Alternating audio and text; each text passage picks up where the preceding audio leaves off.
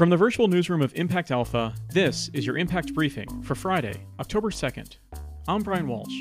Today, Impact Alpha's Jessica Pothering and David Bank join me to explain SPACs, that stands for Special Purpose Acquisition Companies, and how this hottest trend on Wall Street landed in impact investing. Hey, Jessica. Hey, Brian. Hey, David. Hey, Brian.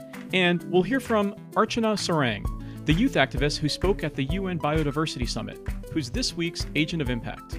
But first, here's what you need to know in impact investing. A Paris Accord for biodiversity? In case you thought things couldn't get any worse, the Earth is in the midst of its sixth mass extinction. This one is human-caused. This week's UN Biodiversity Summit was aimed at a global agreement on the scale of the Paris Climate Accord, and to mobilize the capital markets to avert ecosystem collapse.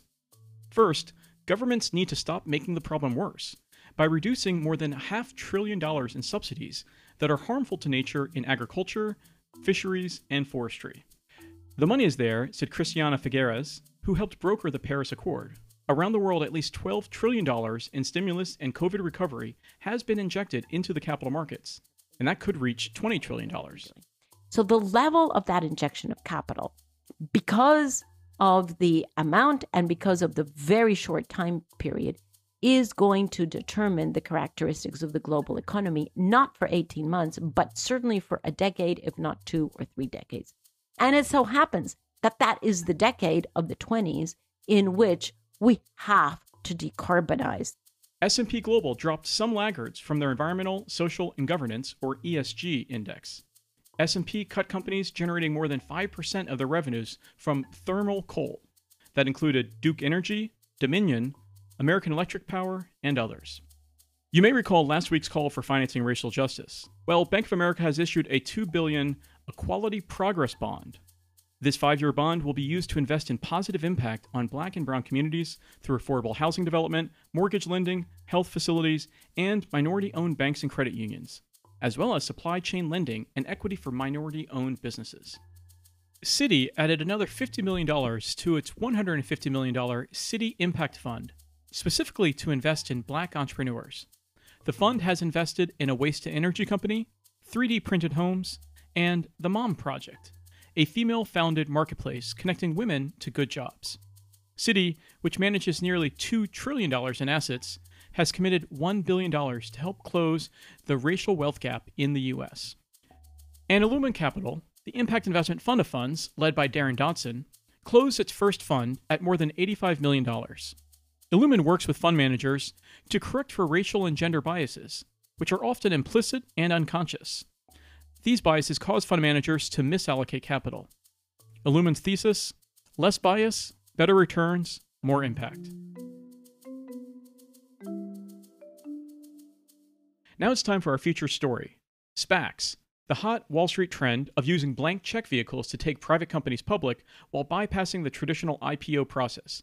It's now making its way to impact investing. David and Jessica, walk us through this trend. Well, Brian, SPACs have been sort of talk of the town for a few weeks now, all over Wall Street. They're basically a way to have an IPO without actually having an IPO and take companies public. But they kind of burst out in impact land this week with the acquisition by one of these SPACs of a company called AppHarvest in Moorhead, Kentucky, kind of a trifecta of trends. They're a high-tech greenhouse in the middle of coal country. It's a B Corp. It's sustainable agricultural production.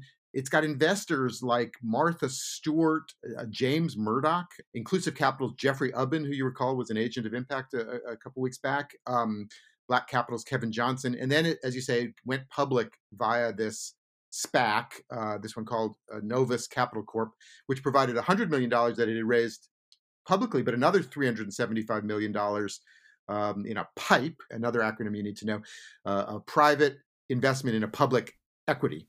And so $475 million raised, a $1 billion valuation, that you're starting to talk about real money. Right. But what AppHarvest doesn't have yet is revenues, because they haven't actually grown or sold any produce yet. Their first harvest, it's supposed to be tomatoes, isn't expected to hit the market until early next year. So why is AppHarvest going public now, Jessica? Well, Brian, they need the capital to fuel their expansion. There's a lot of benefits to growing food the way App Harvest is planning to. It's much less resource intensive and it's much more predictable to grow produce like tomatoes in a large greenhouse like they're doing. They use 90% less water, for example. That's just one data point. But still, these greenhouses effectively make App Harvest an infrastructure business, and that's really capital intensive as a business model. I spoke with Jonathan Webb, App Harvest CEO, earlier this week about why they're choosing to go public now. We wanted to take this company public as we were about to start selling our fruits and vegetables, let the consumer of our fruit and vegetable be the buyer of our stock, owner in the company to help rebuild agriculture in America with us. So, Jessica, is growing plants indoors in a controlled environment the future of agriculture? It certainly seems that way from where I am. I live in Amsterdam, and App Harvest actually sources all of its greenhouse technology from here in the Netherlands. I think there's a lot more for us to dig into on the Dutch agricultural tradition reporting-wise, but here's the key statistic you need to know. The Netherlands is actually less than half the size of Kentucky, but it's the second biggest agricultural exporter in the world after the US. And that's only possible because of its incredible high-tech indoor farming practices. And most of those are, yes, high tech, but still traditional greenhouses are not these vertical farms you see popping up in other places. And for Webb, I think that's what he's articulated is needed for us to secure the future of food and to produce it sustainably. That there really needs to be widespread adoption of this kind of growing technology, both in the U.S. and worldwide. You could make the argument that in our lifetime, most power will come from renewable resources. Most cars will run on electricity. And most all fruits and vegetables at scale will be grown in a controlled environment facility. We don't have a choice. Climate's rapidly changing. Farmers don't have the predictability to be able to grow outdoors. In the U.S., California is drought-stricken. It's on fire. That's where we grow food in the U.S. We've moved much of our food down to Mexico. The food system here is very fragile. It's just been exposed even more so through COVID. And we're just going to have to work together to solve these problems rapidly. So, David, if growing plants indoors is the future of agriculture, are SPACs the future of new sources of cash? I don't know if they're the future. They seem to be the present. They were popping up all over the place. Playboy Enterprises went public yesterday in a reverse merger with one of these SPACs. Bridges Fund Management, which is a kind of pioneer and veteran impact investing firm, floated its SPAC yesterday as well, $400 million. They're going to go out and look for companies aligned with the Sustainable Development Goals that have the ability for them to add sustainability and sort of inclusive business practices into whatever the acquisition company is. The thing is, nobody knows what companies these entities, these piles of cash, are going to go buy. That's what's fascinating about it. The investors floated on the stock market, raise the money, and then go hunt for the company. So it's a little bit of a blank check? Yeah, Brian, people do call them blank check companies. And that makes the impact case actually kind of interesting because all they have to go on is the management team, obviously, but also the thesis of the company is disclosed in the initial filing. And so they're going to look for something. And one of the attractive things to look for these days is companies that deliver positive impact. Investors like it. It makes for better headlines, better press reporting, et cetera. So there's kind of a little bit of a run now on these kind of mid-size and growing impact companies like App Harvest that can consume large amounts of cash and have a sort of attractive story, because basically the SPACs are selling a story. Well, this all sounds very spectacular, and it sounds like these SPACs are exceeding the expectations of investors and those in impact investing. Now it's time for this week's Agent of Impact, Archana Sarang. Archana is a member of the Kadia tribe in Odisha, India, and one of 7 members of the UN's Youth Advisory Group on Climate Change. She's advocating for both youth and indigenous communities, which are key stakeholders in any biodiversity efforts, and sometimes victims of conservation efforts as well. Let's hear a little of her speech from this week's UN Biodiversity Summit. We need to revisit our ambitions and approach to conservation and protected areas. Doubling protected areas to cover 30% of the globe, as some want to see in the post-2020 global biodiversity framework, will lead to immense human rights violation.